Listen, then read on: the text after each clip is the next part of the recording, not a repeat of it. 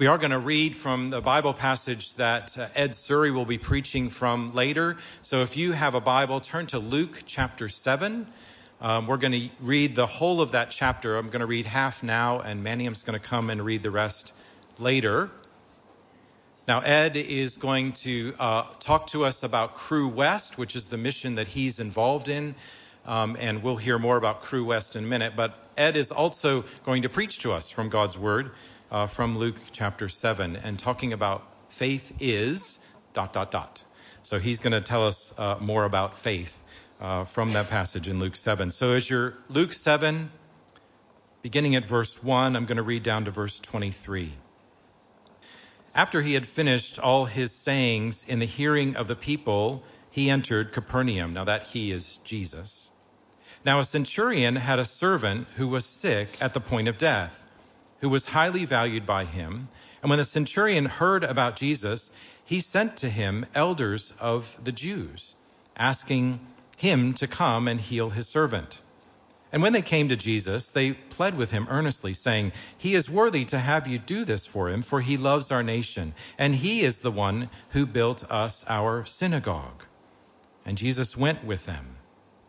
When he was not far from the house, the centurion sent friends, saying to him, "Lord, do not trouble yourself, for I am not worthy to have you come under my roof.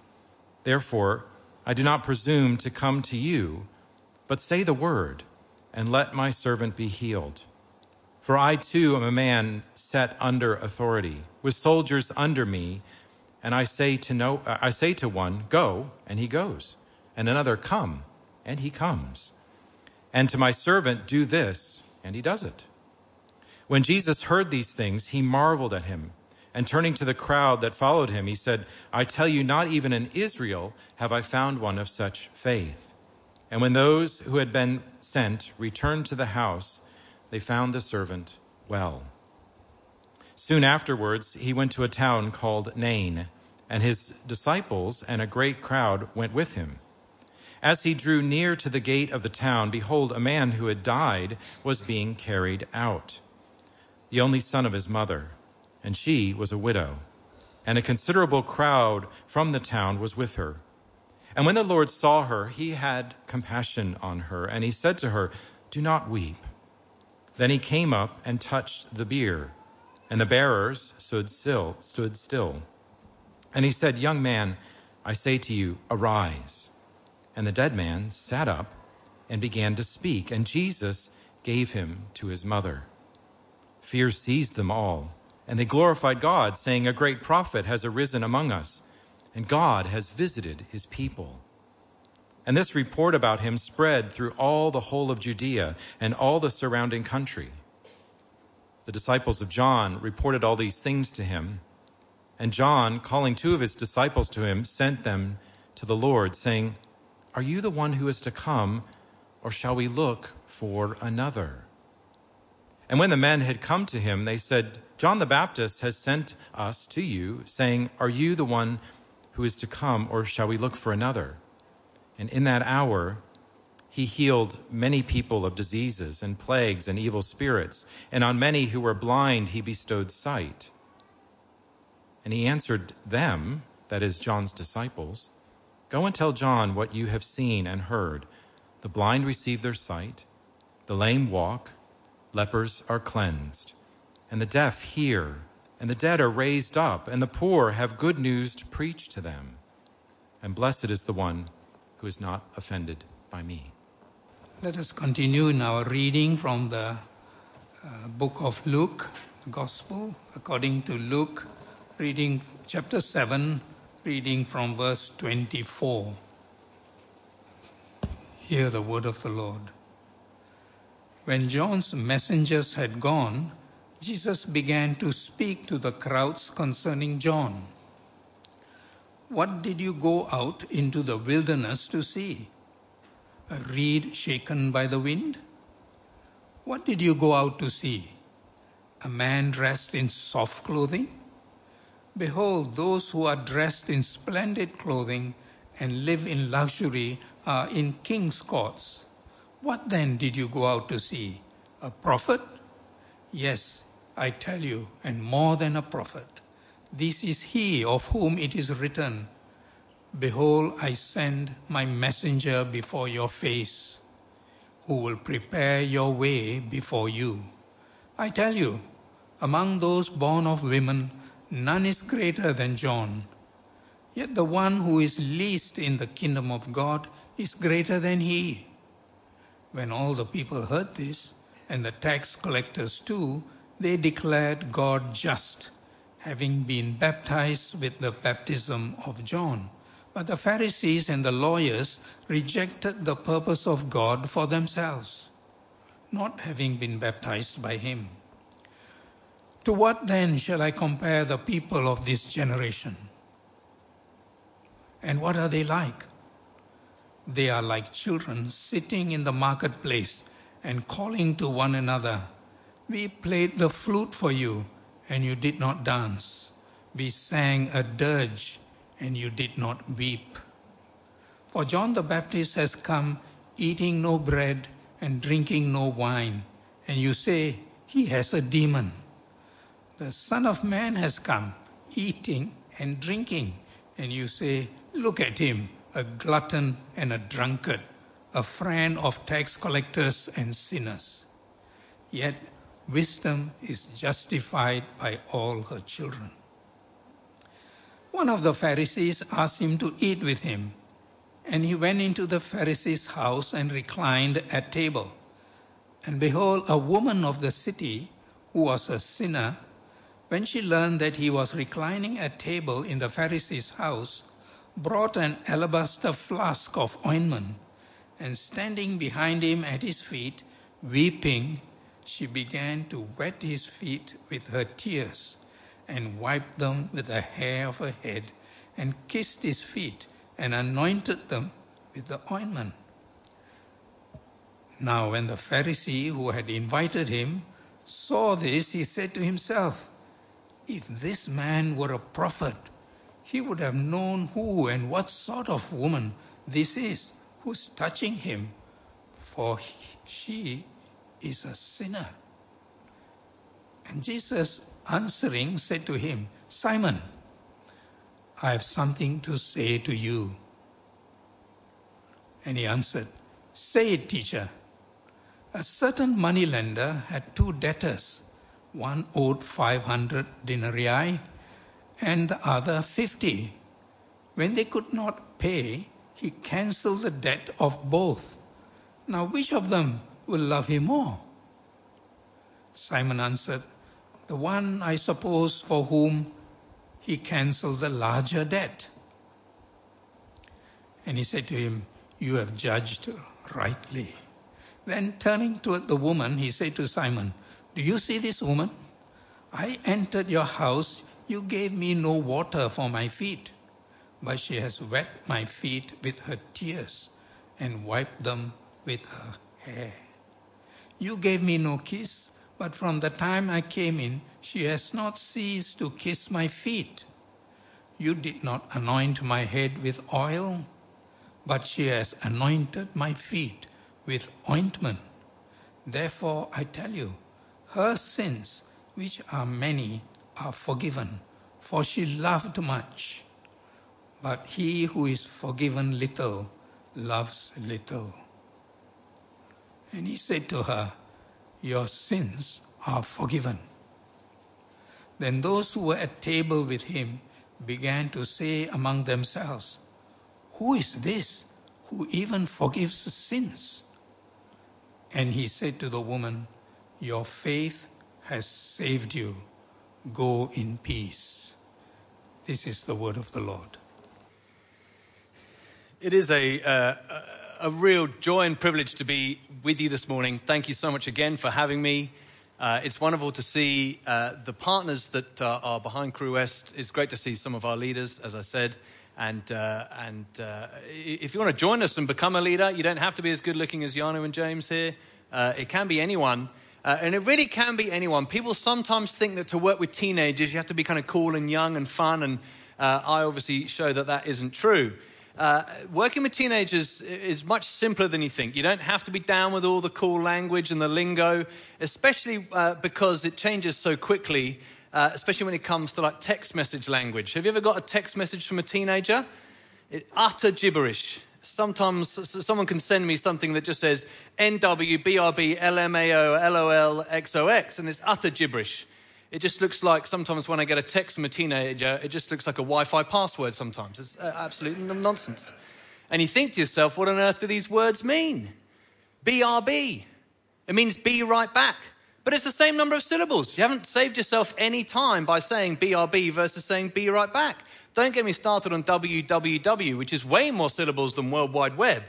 What do these letters mean that these teenagers use on these text messages they send you? It's not just me. I work with a younger member of our team. She's 20. She was getting texts for years and years that said SMH. She thought it meant so much hate for a long time until she found out just a couple of weeks ago it means shaking my head, which is news for me. I thought it meant Sydney Morning Herald. What on earth do these words mean? You have to work out what a word means if we're going to use it. And teenagers, they change so quickly, but that's okay. Anyone can help out with teenagers. You just need a Bible and a pulse. It's great. Because in all areas of life, we have to know what a word means if we're going to use it correctly, especially when it comes to something like religion. Now, it could be that you're sure you're a Christian, or you're not sure if you're a Christian, or you're sure you're not a Christian here this morning. We still have to work out what the words mean that we are going to use if we're going to have some time together thinking about religion. So let's look at a word. Let's just look at the word faith. It's so simple. But what do we mean by it? Does it mean what, say, Richard Dawkins, the known scientist, thinks it means? That it's faith in spite of evidence. So you've seen the evidence and you say, no, I'm going to believe something totally different to that. That's what he would say it means. Does faith mean hope? Just, I've got faith in you, you say to your child as they leave the house to take an exam. Is faith a desirable object? Someone says, I wish I had your faith. It's like them saying, I wish I had your car.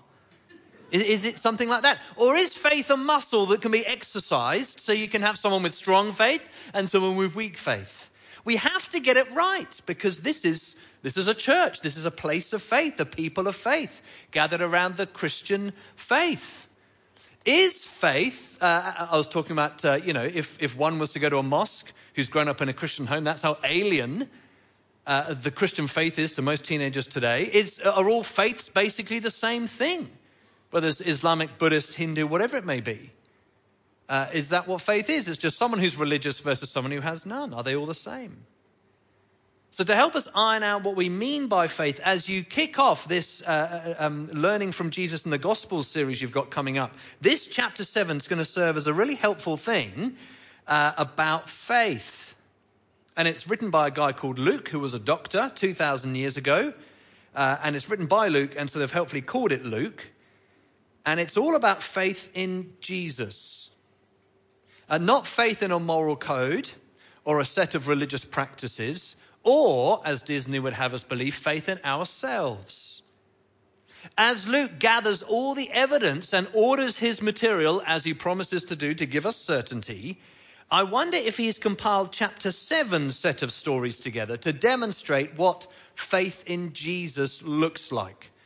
Because look, have a look at verse 9 if you can find it. Verse 9, he marvels and said, I tell you, not even in Israel I have not found such faith.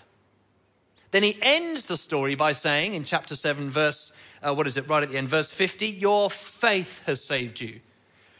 No greater faith in Israel with the first story. Your faith has saved you in the last story. I wonder if this is Luke showing us what faith looks like. So that we can spot it in the wild. So we can perhaps know what faith looks like today. And Luke wants to show us faith and show us that it changes our death, our mind, and our heart. Faith in Jesus changes our death, our mind, and our heart. And that means that if that's happened for you, you know you've got faith in Jesus. So firstly, faith in Jesus means a changed death. We see in these first two stories that faith in Jesus means a changed death. Jesus finishes his sermon in chapter 6 and heads to his hometown now of Capernaum. And the top soldier of a small town is a centurion. And you have a servant who's highly valued. This centurion's assistant, or if you've seen The Office, assistant to the centurion, is ill and about to die, verse 2. So the centurion sends some Jewish religious leaders to Jesus. And these delegates from the centurion plead earnestly with Jesus. They think that the centurion's good deeds will be able to change his death. Verse 4, he's worthy for you to do this. Verse 5, for he loves our nation. He's the one who built us our synagogue. Well, Jesus hears their plea. And so this band of Jesus and Jewish leaders make their way to the centurion's servant. They're not far from the house. Some friends of the centurion come out to tell Jesus another message. Now, why is this soldier, this centurion, sending all these messengers out? Is he lazy? Is he too important? No, verse 6, here's his message. Lord, don't trouble yourself. I'm not worthy to have you come under my roof. Therefore, I didn't presume to come to you. The centurion, he doesn't think that his good deeds can earn life or force Jesus' hand. The opposite. Not that he's worthless, but unworthy to come to Jesus. It's like in primary school when you really fancied someone and you thought, I'm too unworthy to go to the girl directly. I'll send my mate to go and tell her that I fancy her. Well, for this day anyway. And so even the thought of talking to this person is so outrageous you won't go yourself. And this centurion then has understood something so vital here. He has faith, but not in himself. Not in his good deeds. He may well have built a synagogue, but he doesn't care. He has faith in Jesus. And that only when he trusts Jesus will it change your death. Because only Jesus can do that. Verse 7. The centurion says these great words. But say the word, my servant will be healed. This centurion, he knows how powerful words can be. Verse 8, he says go and do that. People go and do that. The centurion knows he can change people's lives, but he knows that only Jesus can change people's deaths. And Jesus, amazed at the faith of the centurion, uses this as a teaching aid to the crowd. I tell you, not even in Israel have I not found such faith. Well, the friends go back and find the servant well. Life has been snatched from the jaws of death. No medication needed. He had sickness. He doesn't suffer from long sickness.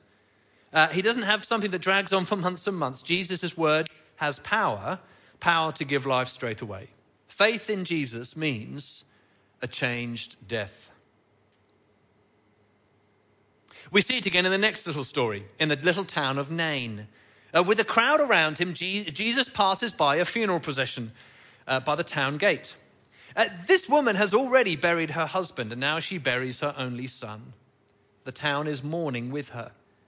But nothing can console a widow burying her child. So when the Lord sees her, he says to her, verse 13, have a look down. I'm sorry, love. The wages of sin is death. So death is just what happens when you sin. No, of course he doesn't say that. He says, have a look down, verse 13. Look, death is just a part of life. It's a natural, good cycle of picking off the weak members of the herd. It's just evolution. Science is in a meaningless universe. No, of course he doesn't say that. Jesus says, look, the bad we do in a previous life is played out in this life. So you and he must deserve this somehow. I'm sorry. No, he doesn't. Verse 13, for real this time. This is what Jesus says. Do not weep. When he sees her, he has compassion on her and says to her, do not weep. Now, 10 out of 10 for Jesus' compassion here. It's great that his heart goes out to her. But to say to a widow at the funeral of her son, don't weep, don't cry. It's like telling someone who's just run a marathon, hey, don't sweat, buddy. Or popping into King Eddie's child hospital and saying to a woman in labour, look, would you mind just keeping it down a bit? It's ridiculous. Saying to this widow, don't weep, don't cry. Are you mad? It's great he's got compassion, but he's not great on the people skills. Unless Jesus can so fundamentally change death that crying is actually the wrong thing to do at this moment. That it's no longer the appropriate response for her, for this widow at the funeral of her son.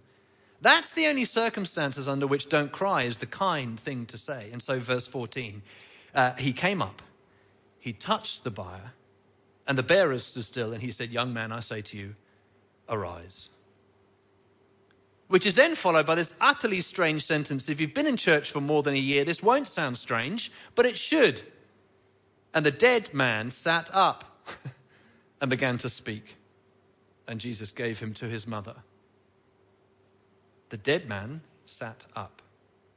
Again, it's Jesus' words that do the work. Again, it's instantaneous.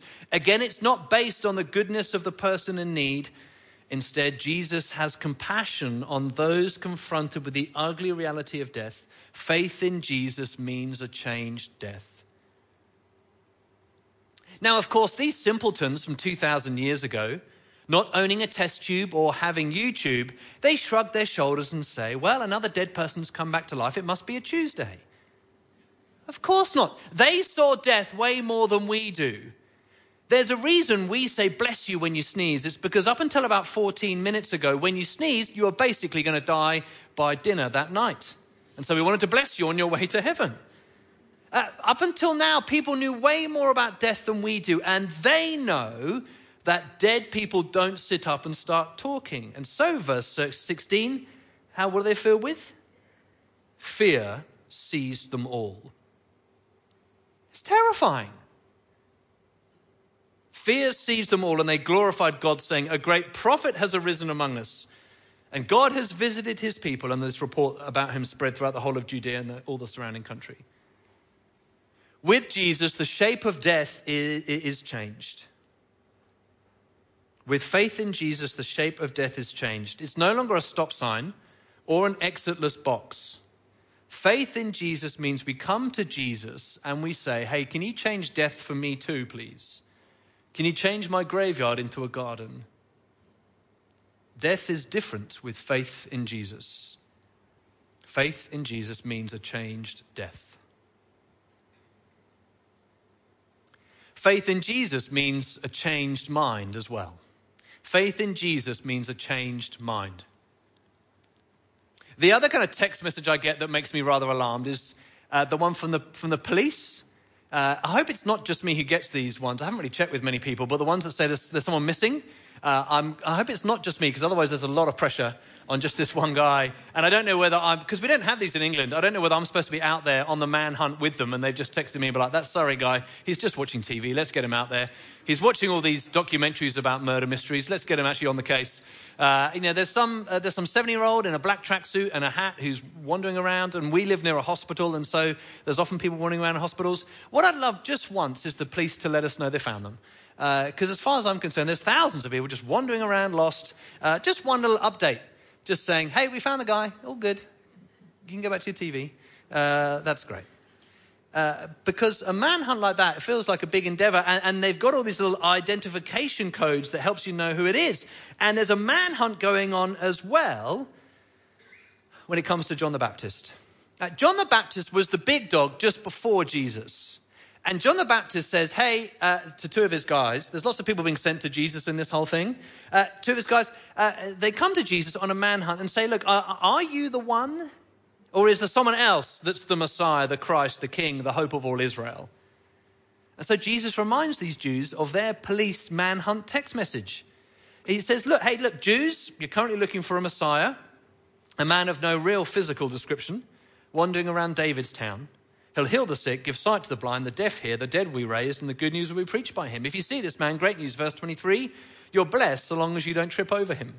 That's the police text message in those days.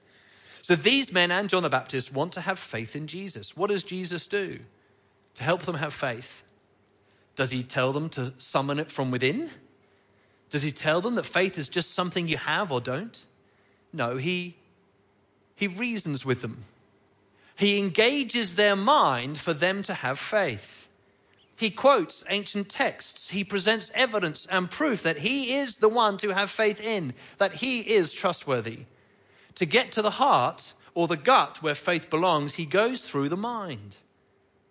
Sometimes when people say, "I wish I had your faith," we can respond, "Look, to have my faith, you have to see my evidence." So Dawkins is wrong. It's not faith in spite of the evidence, but faith from the evidence. Faith in the evidence. And even when John's followers have gone back to John, verse 24, Jesus keeps persuading the crowd through their minds. Hey, John the Baptist was special, he says. That's why you all went out in the desert to see him. And Jesus is even more special. John was the warm-up act, the trailer, the starter. Jesus is the headline, the whole movie, the main course. And while tax collectors and Roman soldiers and many others saw the evidence and came to John to be washed, the Pharisees, they didn't. The experts in the law rejected John, and so they rejected Jesus. It wasn't a lack of proof, but a lack of change of mind. They just weren't willing to do it. So Jesus compares that generation of Pharisees to a bunch of kids in the marketplace singing a song, verse 32. We played the flute for you, but you didn't dance. We sang a dirge, and you didn't weep. Jesus is saying, we did happy music, and you weren't happy. We did sad music, and you weren't sad. We showed you the evidence, you didn't respond. John didn't party, and he said he had a demon. Jesus did party, and he said he was a drunk. We can't win here. The evidence was there in John and in Jesus, but you did not change your mind. You didn't have faith. You wouldn't have a change of mind. We've seen this over the last 20 years. 20 years ago when I was in school, Jesus was too moral, so people reject him. Now Jesus isn't moral enough, so people reject him. So people reject both sides of the coin wherever they're coming from. And they say it's because of a lack of evidence. But here we see it's a lack of change of mind. Faith in Jesus is a mind changed on the evidence. So if your mind is changed, you have faith. You're trusting him. And that means that you have a changed death. This changed mind is exactly what our last story has in it. Faith in Jesus means, thirdly and lastly, a changed heart. A changed death, a changed mind. Now, thirdly and finally, a changed heart. Jesus is parting again in this last story about faith. He's at a Pharisee's house, a guy named Simon, and they're reclining at the table. Heads would be in the middle of the kind of reclining sofa table area, with heads on elbows, feet on the outside way away from the food. And without windows, and in a small town, meals and houses were far more public than they would be today. And so at this meal, verse 37, have a look down at verse 37. Behold, a woman of the city, it's a strange phrase, who was a sinner. When she learned that he was reclining at the table in the Pharisee's house, she bought an alabaster flask of anointment. And standing behind him at his feet, weeping, she began to wet his feet with her tears and wiped them with the hair of her head and kissed his feet and anointed them with the ointment. This story has always stuck in people's minds when they hear it. And not just because it's the only time we ever hear the word alabaster, but because it's so intimate. It's so warm. It's so lovely. But not for the host, verse 39. If this man were a prophet, he would have known who and what sort of woman this is who's touching him, for she's a sinner.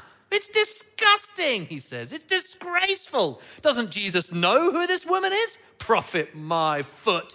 And the danger is we are like Simon the Pharisee here. We point the finger at the sinful woman, wondering, what's Jesus doing with her? It's a struggle for me too, that we do have a tendency towards decency. And so Jesus tells him and us a story. Here's the story, verse 41. A certain moneylender had two debtors. One owed 500 denarii, the other 50. When they couldn't pay, he cancelled the debt of both. Now, which loved him more? Simon answered, and I love the way he's a little bit hesitant to give the right answer. The one, I suppose, that he cancelled the larger debt. Now, I've no idea if he's hesitant because he realizes he's about to look like a real Wally in front of everyone and then that get written down in the best-selling book of all time. But Jesus unpacks the story here. He says, hey, look, you know the two debts and the loving more thing? Let me tell you another comparison, Jesus says. Hey, Simon, you didn't give me any water for my feet, but she has wet my feet with tears. Simon, I didn't get a kiss from you, but she hasn't stopped. Simon, you didn't give me oil for my nice clean head, but she has, and that's seen by your little love for me. She's poured oil on my feet. You have not been forgiven, seen for your little love for me. You won't do the hard spiritual work and the hard spiritual accounting that means you realize you're in debt. It may not be as much as her for sure, but it's more than you can repay. So a man in debt is a dead man. But you won't take an honest hard look at yourself or me. You're too busy judging her rather than looking at yourself or Jesus. But her, she has many sins, verse 47. I don't ignore her sin, Jesus says, but I do forgive her. She knows who I am, who she is, and she comes to me for forgiveness. She knows she has a debt too large to pay herself, just like you, and so she comes to Jesus. She trusts him to forgive them all. She has faith, and faith in Jesus like that means a changed heart.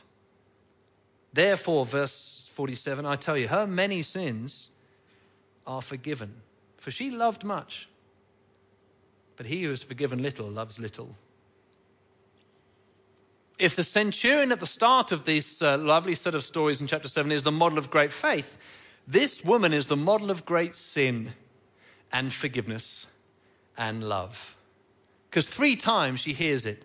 Her sins have been forgiven, verse 47. You are forgiven, verse 48. Your faith has saved you, verse 50. And that then changes her heart to then love Jesus lots. Maybe some here today, like this sinful woman, need to hear from Jesus' lips 3 times. You are forgiven.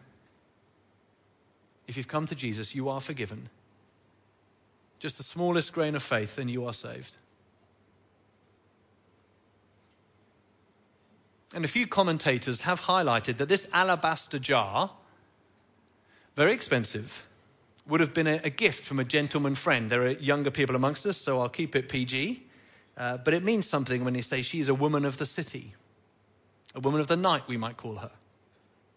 And for her to take this very expensive alabaster jar, this gift, to pour it out like this and get rid of it, no longer to dress herself up, to go out into the city, into the night. For her to pour it all away like this is saying, now that I've met Jesus, I'll never need to do this again. I'll never need to cover myself up again, to hide again, to go out there and search for love. Because now I've got Jesus. We think faith is something like this. Look, if you work real hard, if you buckle down, pull up your socks, and have, faith, maybe, just maybe, he'll forgive you. He'll give you a chance. But this couldn't be clearer. We are dead. We've got a debt we cannot pay.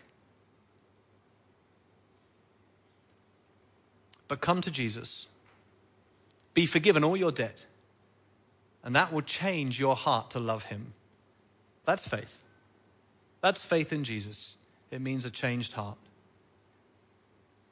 And Luke, with great economy of words, gives a hint here of how this will happen. You see, in any other room that she walks into, she is the one under question, under fire, doubted. In every other room, people will shout at her, "Who do you think you are?" and whisper behind her back. She'd never leave a room in peace. But in this room, notice who the crowd ends up questioning and grilling and doubting. Here, only one person is asked who they think they are, and it's not her. It's Jesus. It's like the scorn in the room, the doubt, the guilt in the room has shifted from her. She's no longer under blame, but it's shifted to him. Her faith in Jesus has led her to him, and with him by her side, he leaves with people asking, not her, he leaves with people asking, who does he think he is? Normally, people questioning, who does she think she is? What does her faith in Jesus get her with him by her side? Well, faith in Jesus means that for the first time in a long time, she leaves in peace. That's faith in Jesus. I'll pray. Heavenly Father, assurance is hard to come by. We doubt so much in this world. We doubt ourselves. We doubt institutions. We doubt the people around us. We doubt the truth of stuff we read everywhere. Assurance is hard to come by. And we're trained, Heavenly Father, to have assurance in ourselves. Help that not to be so. Help us not to trust even our faith. Help us instead to trust Jesus only, with our eyes fixed on him, with a great crowd of witnesses that have urged us on for generations and generations, and indeed now urge us on into the week ahead. Help us to have our eyes fixed on him, that we may go in peace. Amen.